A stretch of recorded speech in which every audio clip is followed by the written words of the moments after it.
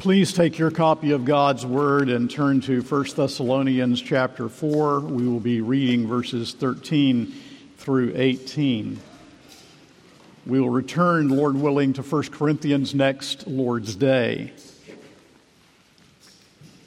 Now, this is not a text that I preached when we were in Macon, Georgia, involved with our family's needs.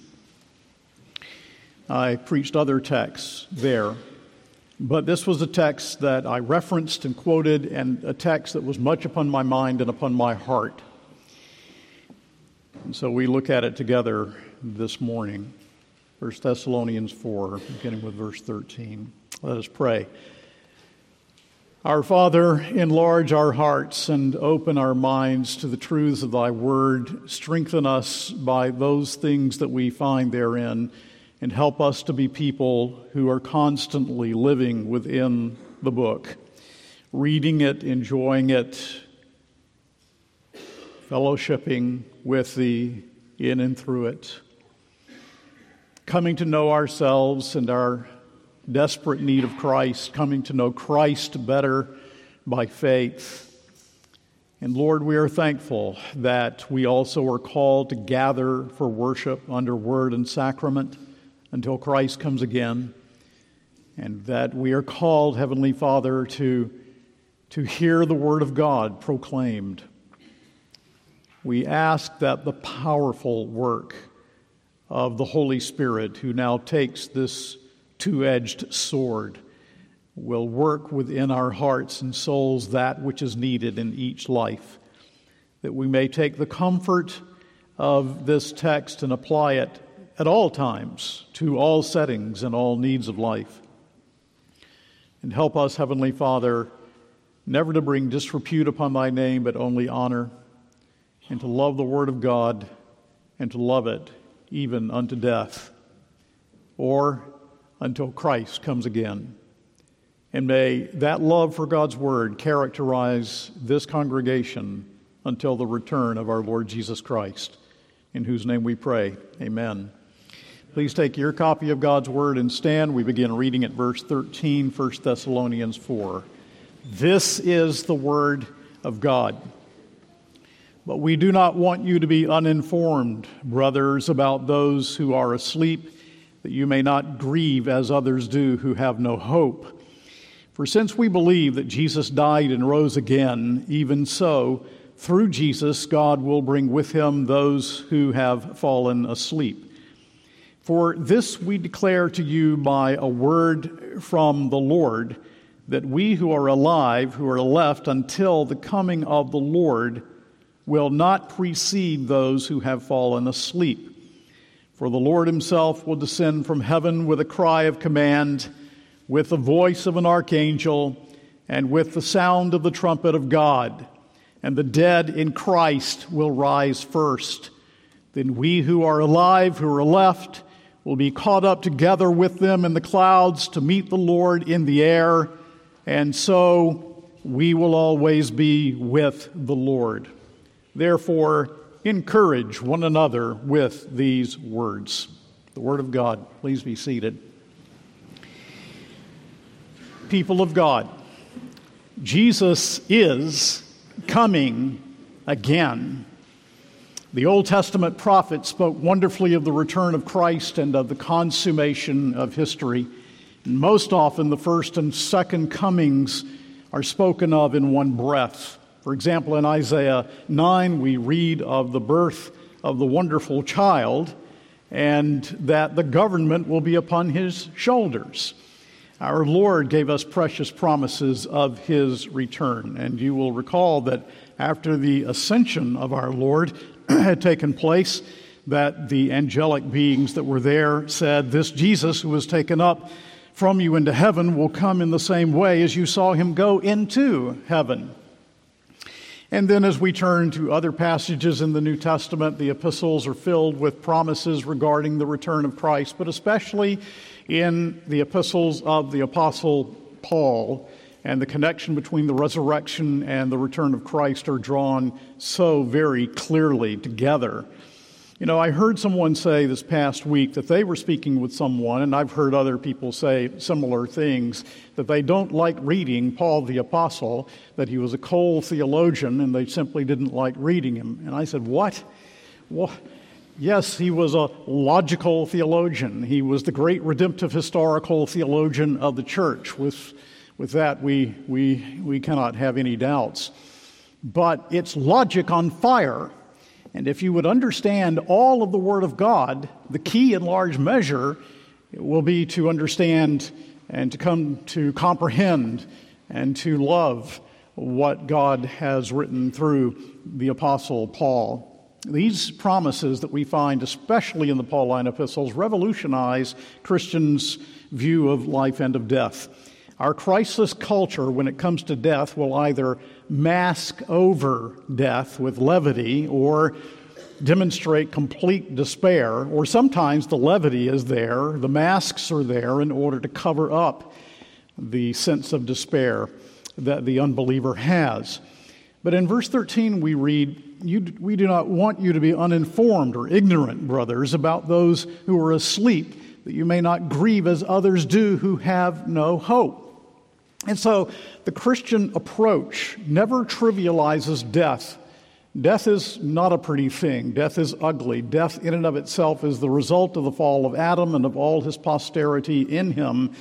But it's transformed through the gospel and becomes a portal unto life.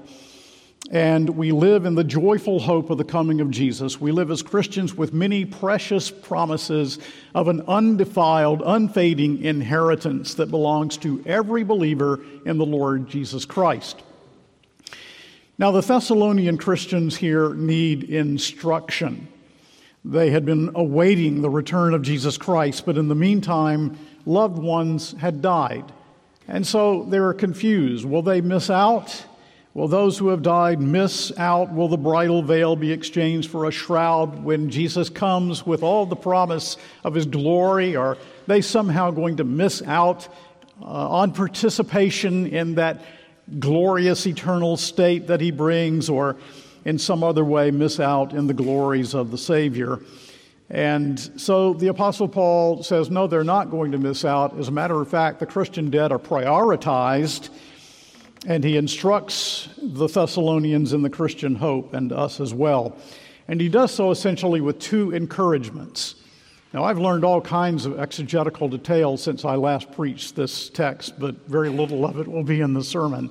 We're going to look really at those two things, those two encouragements. The first encouragement is found in verse 14, and it is the bedrock of the resurrection of Jesus Christ from the dead, upon which our Christian lives are based, and even the resurrection of the dead is also based. So in verse 14 we read, "For since we believe that Jesus died and rose again, even so, through Jesus God will bring with him those who have fallen asleep."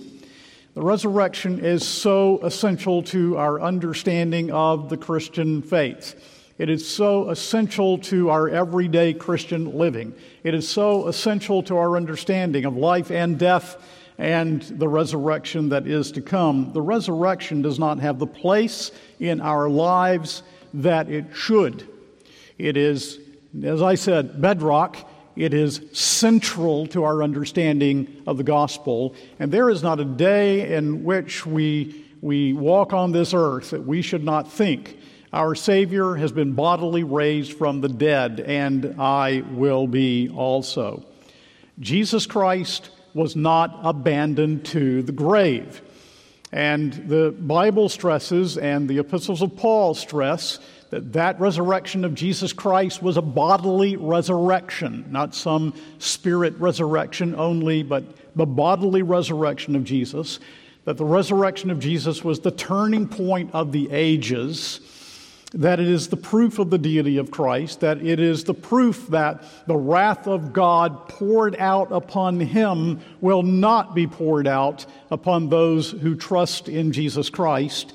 It is also the guarantee of the Christian's resurrection from the dead. Now, you will have noticed that in this passage, the Apostle Paul refers to the Christian dead as those who sleep. Now, he's not saying that the soul sleeps. He is saying the body put in the ground sleeps, and the Christian dead are referred to as sleeping. The Lord Jesus died and bore the curse of the law for us and bore our death for us, but Christians are said to sleep. The body laid in the grave is said to sleep. Sleep refers to the body. Now, why sleep? Well, it's not a euphemism. Paul means to teach us something very, very important about the body at death. It was Leon Morris, as far as I know, who was the first to say this simple thing, but it's become my own, and I've said it for years. The body of the Christian is said to sleep because sleeping people wake up. And that is extraordinary, isn't it? Sleeping people wake up. In other words, sleep is not destruction. And Paul's connection between the resurrection, the connection he draws between the resurrection of Jesus from the dead and the resurrection of Christians is found here in verse 14. For since we believe that Jesus died and rose again, even so, through Jesus, God will bring with him those who have fallen asleep. And then he goes on to unpack the return of Christ and the resurrection of the body when Jesus comes again. You saw that, of course, in the passage that Pastor McDonald read to us this morning from 1 Corinthians 15, especially when we come to verse 20. But Christ has indeed been raised from the dead, the first fruits of those who sleep. And so Christ's resurrection is the first fruits. It is the first portion of that entirely anticipated harvest that is to come, so that that first portion represents the harvest that is already in principle taking place. So with the resurrection of Jesus Christ from the grave, the resurrection at the last day is guaranteed, yes, but not only guaranteed, it has already begun in the resurrection of Jesus Christ from the grave. That's the wonder of it. And so in Thessalonians, there is no reason, he says to them, to be uneasy about your Christian loved ones. And you might recall how in Philippians chapter 3, the Apostle Paul dwells upon this return of the Lord Jesus and what it means for believers when he says, "But our citizenship is in heaven, and from it we await the Savior, the Lord Jesus Christ, who will transform our lowly body to be like his glorious body by the power that enables him even to subject all things to himself." The promise then is that the bodies of believers who were placed in the grave will be raised by the power of God and so transformed that we actually will be like Christ in our resurrection bodies. And so you see, resurrection should be most prominent in our thinking and in our feeling and in our Christian living. Is it true for you that the resurrection has that place in your thinking and in your Christian living? That's the first encouragement, inseparable from the second, and the second encouragement is simply the encouragement of Christ's return and what happens when Jesus Christ does return. In verses 15 and 16, look again, we read, "For this we declare to you by a word from the Lord, that we who are alive and who are left until the coming of the Lord will not precede those who have fallen asleep. But the Lord himself will descend from heaven with a cry of command, with the voice of an archangel, and with the sound of the trumpet of God, and the dead in Christ will rise first." Of course, you probably know that here the term that is used for the coming of Christ is the term parousia. The term parousia was a word that denoted the visit of a king or the visit of an emperor. Well, the king is coming. The king is returning. And of course, the idea that this is a secret rapture that the world will not see, and that there are two future returns of Christ with two future resurrections, is simply far into the New Testament. There is one return of Christ. It will be bodily, it will be visible, and immediately followed by the final judgment, after which there will be the eternal state. We find here, of course, that the separation of body and soul are not permanent. He brings with him those who have fallen asleep. That is to say, those whose bodies are still in the grave, their souls being with the Lord, those souls are brought with Christ, so that those souls will be reunited with their resurrection bodies. So that death for the believer is the prelude to resurrection. The reason we go to heaven when we die is also because it is part of the everlasting eternal life that is purchased for us on the cross and wrought in the resurrection of Jesus from the dead. And so Christians who are alive when Jesus returns, he says, they're not going to miss out. They're not going to miss out on the glories of his return and the glories that come to the church in his return. As a matter of fact, they will be raised and reunited, and this will happen first. Their souls will be reunited to resurrection bodies before those who are alive and remain when Jesus comes again. And no Christian will be left out. Let's read these verses again. They're so powerful, beginning with 15. For this we declare to you by a word from the Lord, that we who are alive, who are left until the coming of the Lord, will not precede those who have fallen asleep. For the Lord himself will descend from heaven with a cry of command and with the voice of an archangel and with the sound of the trumpet of God, and the dead in Christ will rise first. Then we who are alive, who are left, will be caught up together with them in the clouds to meet the Lord in the air, and so we will always be with the Lord. So no Christian is left out. God doesn't forget his people. This is the monumental event for which we should long as believers in the Lord Jesus Christ. And I hope that you will use your sanctified imagination as we simply look at the text now and ask the question, what happens when Jesus comes again and raises the dead? Well, the first thing that happens is that Jesus comes with what is well translated here, a shout of command. The Lord himself will come, as Ellicott says, his own august personal presence. He comes as a conqueror with a shout of command. It will be a mighty summons when Jesus comes again.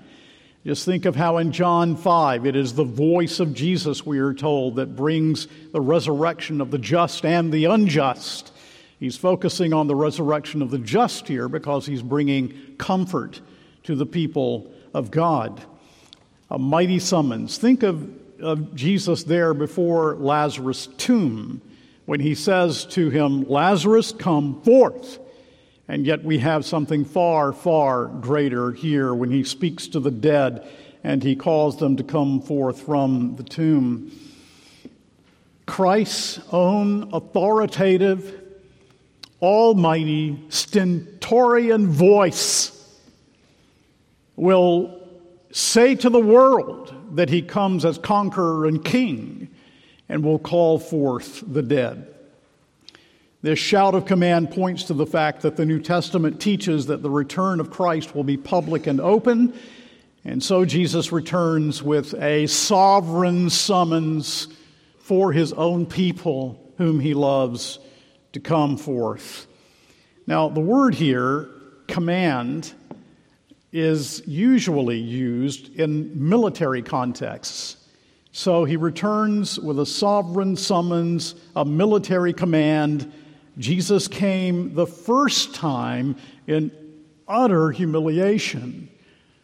The Son of God, the infinite Son of God, came down, infinitely down, and became a man without ceasing to be God, and suffered and bled and died and rose from the dead and ascended on high, and our God-man mediator now rules sitting upon his throne in heaven as our mediatorial king, infinitely exalted. And so when he comes again, he will not come in this utter humiliation in which he came before. He comes as God-man, but as exalted risen Lord, and he comes as a conquering king. So he comes with a shout of command. And then we are told he comes with the voice of the archangel. And there's only one mentioned in the Bible, and that's Michael. Michael wars against Satan, according to Jude verse 9. And Paul is telling us that the voice is the one of victory. This evidently is referenced because we are to understand it is the final conquering of Satan and his angels.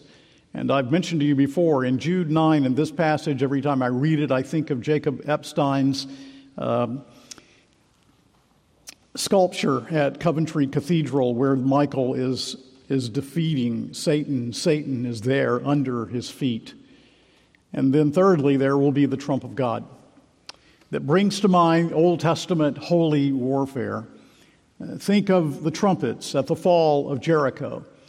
Or think also of the trumpets announcing the year of Jubilee, so that the trumpets were announcing freedom and deliverance and redemption for the people of God. Trumpets accompany revelations of God, such as the law at Sinai. Roman soldiers used the trumpets to strike tent, to form lines, to announce a march. And all of these things might have come to various minds as they were familiar with the Old Testament or with Roman life as they read this from the Apostle Paul there at the church in Thessalonica. As a matter of fact, I just read recently that there were 3 trumpets that were used in Rome in the armies when they called them to battle. There was a first, a second, and then when the third came, everyone knew it was time for battle. And the cry went forth, "Are you ready for war?" And there was to be the lusty response, "Yes." And so we will be called to that final battle that the Lord will engage in. This reference to trumpets, of course, is found also in 1 Corinthians 15, in that wonderful passage in which the Apostle Paul says, and remember, we'll soon come to chapter 15 in 1 Corinthians, "I tell you this, brothers, flesh and blood cannot inherit the kingdom of God, nor does the perishable inherit the imperishable. Behold, I tell you a mystery. We shall not all sleep, but we shall all be changed in a moment, in the twinkling of an eye, at the last trumpet. For the trumpet will sound, and the dead will be raised imperishable, and we shall be changed. For this perishable body must put on the imperishable, and this mortal body must put on immortality. When the perishable puts on the imperishable, and the mortal puts on immortality, then shall come to pass the saying that is written, Death is swallowed up in victory. O death, where is your victory? O death, where is your sting? The sting of death is sin, and the power of sin is the law. But thanks be to God who gives us the victory through our Lord Jesus Christ. Therefore, my beloved brothers, be steadfast, immovable, always abounding in the work of the Lord, knowing that in the Lord your labor is not in vain." And so we live listening for the trumpet to sound. So the trump sounds the everlasting jubilee, of which Leviticus 25 was just a type and shadow, the final revelation of the redemptive power of Christ to be seen in the history of the world as history is brought to an end. And then we are told, the dead in Christ shall rise first. Well, they have to rise. They have no choice in the matter. Christ rose from the dead. Therefore, those in union with Christ rise from the dead. They will rise before the living believers who will be changed and transformed. Far from being left out, they are the priority. And just as God spoke and the world first came into being, so the Lord Jesus speaks and new creation is constituted. Just as when He spoke to your soul in resurrection power and brought you to resurrection life, so also that same power that will raise the dead in the last day that you have now experienced already within your heart that same voice of power will raise the Christian dead. Who will be raised? The Bible teaches, as I've said, a general resurrection of the dead, but here the focus is on the redeemed, and it says specifically the dead. This is so beautiful, people of God, the dead in Christ, in Christo, in Christ shall rise first. When believers and unbelievers pass from this world, it all may look the same to the family or the hospice worker or whoever it may be, but they are not the same. The believer goes to heaven. The unbeliever suffers in hell. The believer's body is in union with Christ. The unbeliever's body is not in union with Christ. And when we are told that the dead in Christ shall rise, how often do I stress at graveside services that Christ died for this believer, not only for this believer's soul, but the whole of this Christian, the believer's body and soul. The body is in union with Christ, not only the believer's soul. And so the believer's body is in union with Christ, and God lovingly, solicitously looks over the decay of every particle of this body and loves the body and soul of this believer and will raise this body up in glory when Jesus Christ comes again. The believer will rise incorruptible. We will be like the Savior in his resurrection body. Use your imaginations, people of God. Millions will stand up out of their graves. What a miracle awaits us at the return of Christ. And then we are told, then we who are alive and are left will be caught up together with them in the clouds to meet the Lord in the air, and so we will always be with the Lord. The church will meet the Lord in the clouds, in the air, in the clouds. Do you remember Psalm 104, verse 3? He maketh the clouds his chariot. Or Acts 1:9, that a cloud received the Savior out of the disciples' sight, and they are told that he will return in like manner. This is a meeting of praise, people of God. This is a meeting of welcome, when the Lord Jesus welcomes his own, whom he has purchased with his own shed blood and for whom he rose from the dead. And it uses this word to seize or carry away by force. That's the word that you hear the word rapture. Well, that's the word here. To seize or carry away by force. It is irresistible grace, if you will. They must be raised up, seized, carried away into the clouds, into the air. And probably the reference to the air here is underscored because the Jews regarded it as demonic turf. The Apostle Paul says in Ephesians 2 that the evil one is the prince and power of the air. What is that? Christ. His victory is complete, and after this the judgment takes place, and the evil one will be destroyed forever, and we will cry, hallelujah, hallelujah, hallelujah. Let nothing dampen or remove this comfort from your heart. There was an attempt in the early church for that to be done. There are attempts now that be done. Scoffers will arise, we're told in 2 Peter 3, saying, where's the promise of his coming? Well, he will come again. The issue here is the authority of the Bible. All things hang there. And the resurrection of Jesus from the dead. Do you believe that Jesus Christ rose bodily from the dead? Then it's no problem to believe that the Christian dead will be raised. Now, let me bring a few implications for us. The apostle says in verse 18, therefore encourage one another with these words. And so he says in the church there. You need to encourage one another. Don't be concerned about the Christian dead. They are with the Lord when they die. They will be raised. And the Thessalonians really loved one another. And they needed more knowledge, a truer understanding of what Paul taught. The dead will enjoy Christ's return along with the living. They should be active in encouraging one another, and so should we. And let me say, this congregation does that. So that we needn't fear death. Do you remember my telling you once about Henry Venn, that great 18th century Anglican evangelical minister? That when the doctor would come to see him, he would speak to the doctor about Christ, and he was so excited to see Christ, the doctor told him he was afraid he wouldn't die because his heart rate always went up when he talked about going to be with Christ.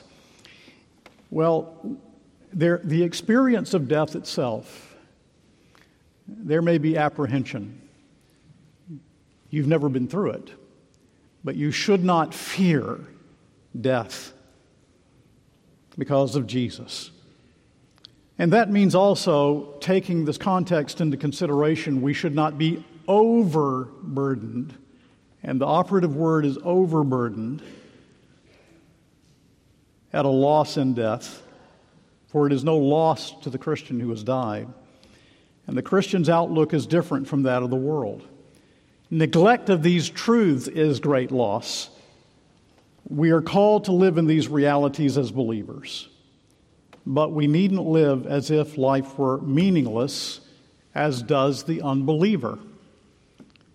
And the answer, if you ask why, is found in verse 14. For since we believe that Jesus died and rose again, even so, through Jesus, God will bring with him those who have fallen asleep. That one fact, the resurrection of Jesus from the dead, interprets all these facts. And when Paul speaks of comfort, this is the strongest possible contrast with the paganism of his day and the paganism of our day as well. So that we can sing out, "Where, O death, is your victory? Where, O death, is your sting? Christ is risen. A future has been given with the past. Grief is right. It is right to grieve. But it is kept within proper understanding and bounds when it is placed in the context of the resurrection of our Savior from the dead and the promise of his return, keeping that front and center. So grief mingled with consolation. Calvin says the resurrection is the mother of patience. It helps us to be patient until Christ comes again, patient until our own deaths, patient until all of this comes about. And we are forbidden to grieve in the manner. We are not forbidden to grieve. We are forbidden to grieve in the manner of unbelievers. And we are not alone. Yes, Christ is with us, but his point here is that we are not alone, that we're a church. And we love each other and care for each other and pray for each other and hold one another up. And here we find a supreme manifestation of the communion of the saints. And no Christian here is too young to learn this, as we ourselves have experienced recently with notes from children in our congregation. But you know, this promise is not only something that ministers to us in our times of bereavement when we are at the graves of loved ones who are believers. This promise should be with us at all times as we experience the fallenness of this world, as we experience the grief, the heart grief to see the destruction of our culture, this promise is for every day. It's for when you get up in the morning and you go to work. It's for all that you experience in life. But then also, taking this whole context in mind, it also encourages holiness of life.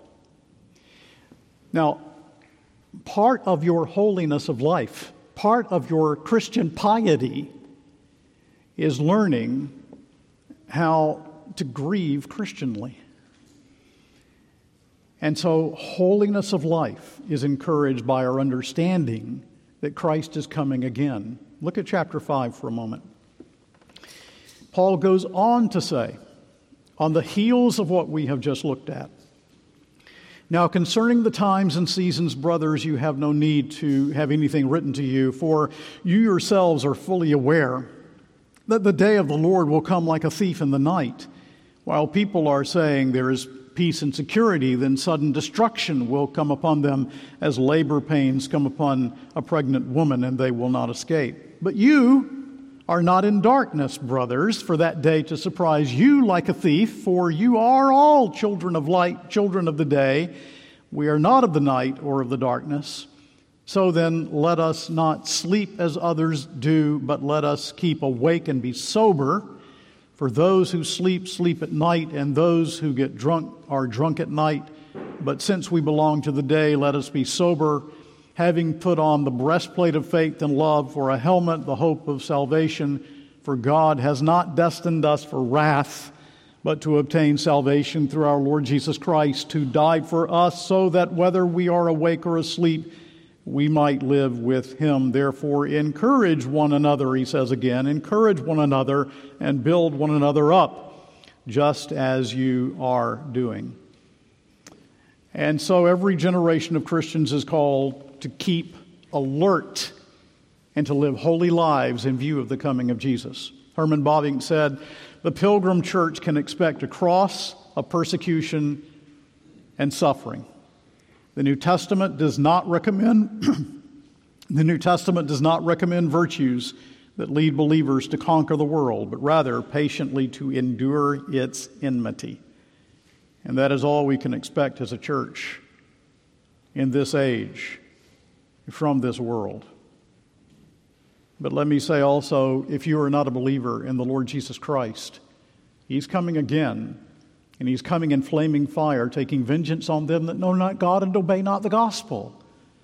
And so these verses that we just read in chapter 5, the day of the Lord will come like a thief in the night, while people are saying there is peace and security, then sudden destruction will come upon them as labor pains come upon a pregnant woman, and they will not escape. You need to take to heart, because tomorrow is too late when Jesus comes again.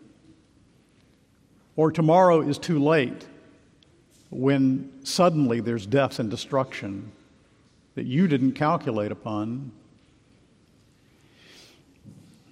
Jonathan Edwards preached that great sermon, masterful sermon, Sinners in the Hands of an Angry God. And his original manuscript is in the Beinecke Library at Yale. I've never seen it, but I'm told that it's tear-stained. It's tear-stained.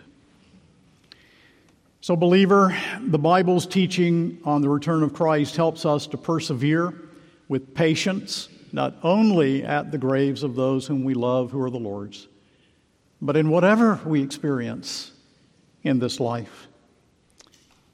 And in closing, I ask you to drink in these words from the historic Reformed Heidelberg Catechism, question and answer 52.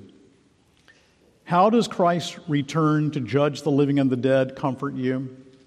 The answer is, in all my distress and persecution, I turn my eyes to the heavens and confidently await as the judge, the very one who has already stood the trial in my place before God, and so has removed the curse for me.